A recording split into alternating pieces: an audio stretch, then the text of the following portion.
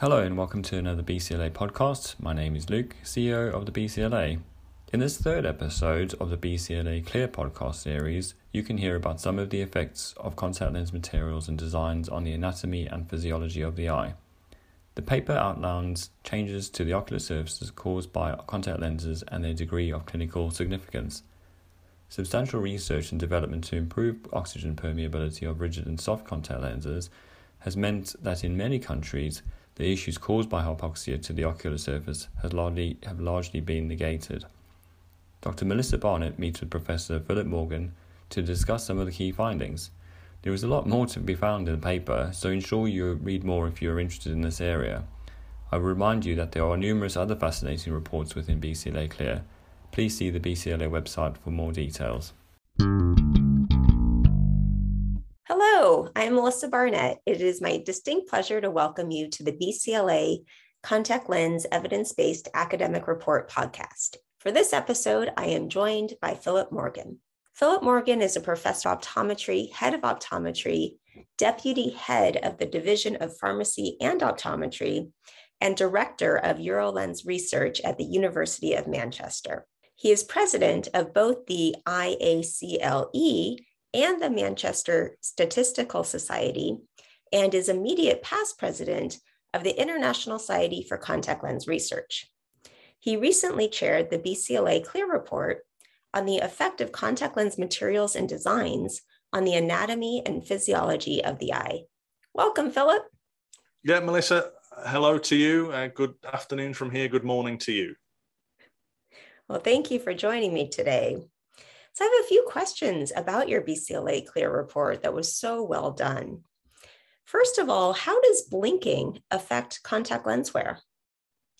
Well, I think at this time, the relationship between blinking and contact lens wear is not entirely clear. We did include it in our report because I think contact lenses can perhaps induce some changes in blinking, but I think we're at very early days of this. But the reason I think I wanted to include it was because we now have technology that allows us to measure the human blink to extraordinary levels of accuracy and sensitivity. So there are now devices, infrared cameras that are affordable and yet will perhaps capture something like 500 frames per second. And you need an infrared camera because you can't be shining a bright light at somebody when measuring their blink. So you need a camera that's outside of the visible spectrum. So yeah, these new tools are allowing us, I think, to understand the blink in a different way. And the literature tells us that blinking can differ with certain forms of contact lens use. On the whole, the duration of the blink, for example, is increased with contact lens wear compared to no lens wear. But I think at the minute, exactly what this means and how this might inform clinical practice is unknown. But I can see in the coming years, we will understand this better and it will become some sort of indicator perhaps of contact lens performance. I hope so, because it's really quite an interesting area. That's exactly right. So interesting. And all of our digital device use that all of us and our patients are doing on a day-to-day basis really influences the blink too. It's another good point. I mean, when we've recruited for clinical projects on digital devices, of course, you have some sort of criteria for recruitment. It might be somebody needs to be using a digital device for at least 4 hours per day, 5 days per week or more, something like that. And of course, it turns out that's basically everybody nowadays, at least in a kind of an urban setting in a developed country. That more or less is everybody, and maybe in other parts of the world as well. So you're very right. I think that this is likely, blinking, I think, could become more and more interesting in the sort of modern era when we're all staring at screens for large parts of the day. Great point there. So the BCLA Clear Report states that there's no consensus on the impact of contact lenses on meibomian glands. The most recent data suggests that contact lens wear is not associated with meibomian gland atrophy. However, it might affect meibomian gland function. What did this report teach us about contact lenses and meibomian glands? I think the report tells us, Melissa, that this is potentially an important area for us to understand in terms of contact lens performance. But as you allude to, the literature is not very clear. In fact, there's a rather elegant table in the appropriate part of our report that encapsulates what's known about this area. And what it shows is that for every paper that shows a relationship between contact lens performance and some form of meibomian gland appearance or characteristic, for every paper that says, yes, this looks important, there's another paper that says, maybe it's not. So we have quite a difference in the literature between, for example, ocular comfort, contact lens comfort, when meibomian glands look compromised or not. Some papers say that that is a relationship. Others are more equivocal. My reading, though, is that some work, there'll be variations in how people go about assessing these sorts of relationships. And I think if some reports are there's really no obvious link between meibomian gland appearance and contact lens performance, but there's a whole bunch of other papers that says there is. It seems to me it's more likely than not that there is some sort of relationship. A lot of work's been done in looking at whether contact lenses, as you mentioned, whether contact lenses affect things like quality of the meibum, expressibility of the meibum. Do they cause more plugging of the meibomian gland orifices or affect lipid layer thickness? And I think my reading, my understanding, what I think, having looked at what we wrote in this report, is that this could well be an important thing for us to consider. And over time, we're going to get better ways of imaging meibomian glands or measuring their physiological performance, let's say the amount of meibum that it produces or its quality. And I think this will be an important indicator perhaps for contact lens success. So another thing we probably need to put more effort into researching, so that in time our colleagues in clinical practice will be able to use these sorts of measures for predicting or managing contact lens performance. That's excellent. And also the upcoming products to manage this meibomian gland dysfunction too.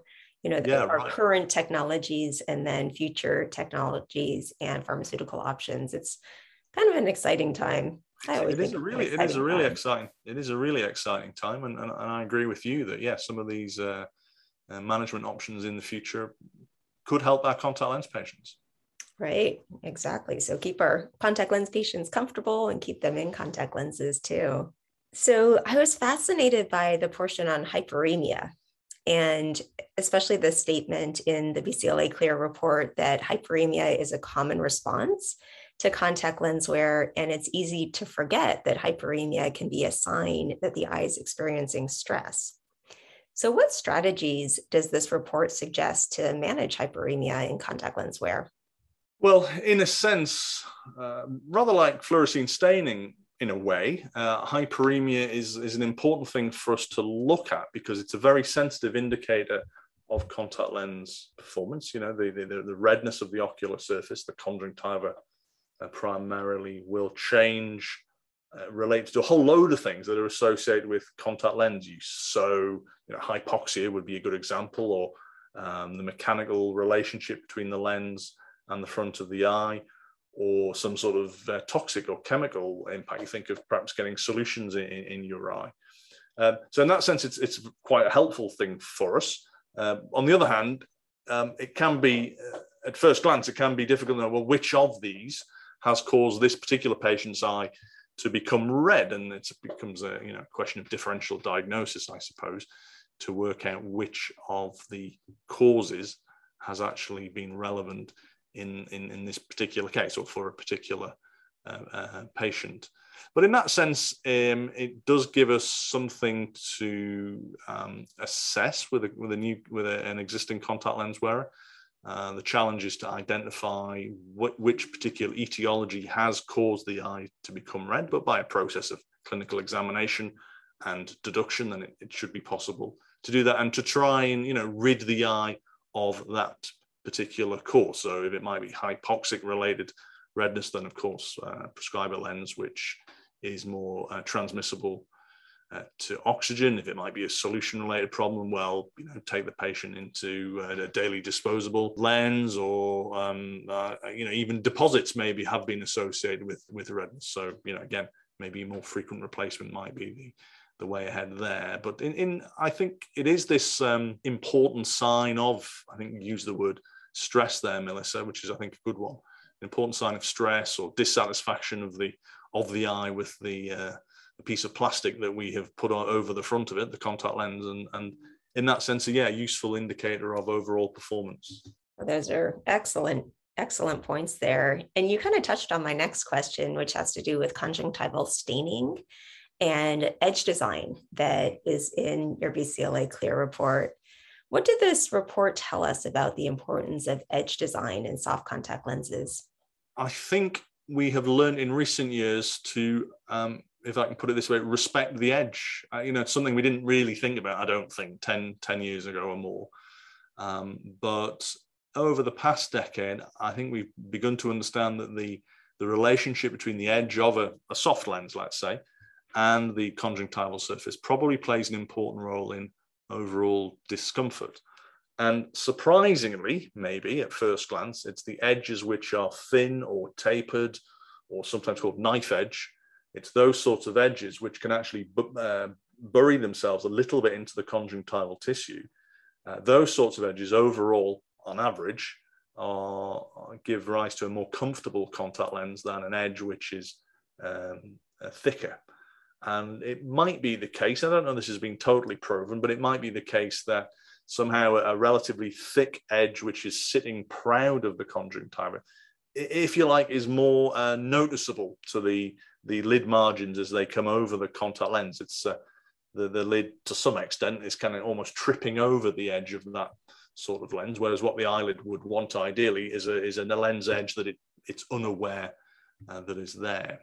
So these thinner edges, these knife edge type edges on soft lenses are overall more comfortable, but there is a sort of a corollary to that, and that is that those sorts of edges do give rise to conjunctival staining when we add fluorescein into the ocular surface. So there's some sort of interaction, some change to the cells, maybe can I say damage to the cells caused by this embedded lens edge that actually gives rise to this, well-known, I guess, circumlimbal staining on the conjunctiva. And I know that when I talk to my students here about this, I guess the term I like to use is that it's probably a price worth paying. Overall, I would be happy to see some degree of conjunctival staining caused by the lens edge in exchange for a lens that is more comfortable. I think the consequences of some mild conjunctival staining are not clear. It doesn't seem to give rise to greater problems down the line, and overall it seems to be a more comfortable lens situation for the wearer. So they're going to get happier lens wear, hopefully for a longer period. And all of this probably, of course, is because a lens edge that embeds itself a little bit into the conjunctiva is a lens that won't move very much. So again, there is this relationship between reduced movement with a soft lens and improved comfort. So all of those things put together mean that we may well see with modern lenses some degree of conjunctival staining, but it's probably okay because it, on average, will lead to happier patients. Actually, you've noticed I've tried to stress the term on average a few times in that response there, Melissa, and I think that's because it won't be the case for every patient. And we forget sometimes, maybe in reports like this or academic reports, when we talk about average findings, on average, you see better with lens X than lens Y. Of course, that's true, but that doesn't mean it's the case for every wearer. The contact lenses should be prescribed on an individual basis, and some people will get better comfort with a different sort of lens edge. But on average, I think it's the case that thinner edges, more conjunctival staining, greater comfort. So many excellent points in that answer. Wow. Thank you. Those are great take-home clinical points that you can put into practice today, too. Yeah, I hope so. The importance of the lens edge. And you're so correct that every patient is unique, and we do have to fit contact lenses for each individual and help them in so many different ways. So not just vision, comfort, ocular physiology, but really to be able to match their needs with contact lenses. And we're fortunate that we have so many different types of contact lens designs and different tools in the toolbox, you could say, to help our patients. Right. So switching gears a little bit for a different question. So you've managed the international survey of contact lens prescribing trends since 1996. Do you think the BCLA CLEAR report will influence contact lens prescribing? I like to think that it will. It's really been the first initiative of this type where we tried, and of course led by Professor James Wilson, who did an outstanding job here. But the object really was to try and cover a very broad range of contact lens topics. You know, in the past, there's been these sorts of big review efforts. We think of the TFOS reports, and they've been really quite focused on relatively small areas, such as contact lens discomfort or meibomian gland dysfunction. What we try to do here was really to cover all aspects of contact lenses. Now, of course, you know, we therefore had more breadth than depth to some extent, but I think that's probably more helpful for our colleagues in contact lens practice, and therefore is more likely to give rise to, you know, changes to contact lens prescribing over time. I'd really like to think it would have that sort of impact, because it was, I think, a very impressive document overall. And, you know, we do see, you know, in any sort of 1 year or something, you think, oh, the market hasn't changed very much. The contact lens market changes very slowly, but actually that is not the case compared with other medical devices we've seen in the last 20 years. You know, significant changes to the market in relatively short time. So I think changes, you know, are certainly possible in the short term. I'll perhaps give one example. I was just looking at this data the other day, actually, Melissa. I was looking at the uptake of silicone hydrogel materials. They were first made available on a daily wear basis. If you know, older listeners might remember, they were first really silicone hydrogels were first made available for extended wear products. But by the time I think we got to 2004, we had the first silicone hydrogel products for daily wear. And actually, by the time we got to, I think, about 2011 or 2012, so maybe something like a 7-year time period, that material was accounting for something like 50 or 60% of contact lens fits worldwide. So we went from a standing start of almost 0% of fits 2004 to 50 or 60% of fits